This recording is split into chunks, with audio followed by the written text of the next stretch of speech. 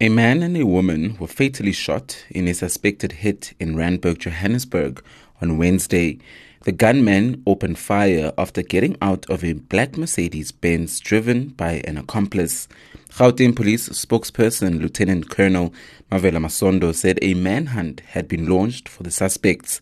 It is reported that the suspects were driving in a black Mercedes-Benz. The motive for the killing cannot be confirmed at this stage.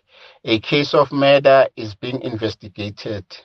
Police are appealing to anyone who might have information that can help in the investigation or assist in the apprehension of the suspects to please call the nearest police station or call Crime Stop on 08600 10111.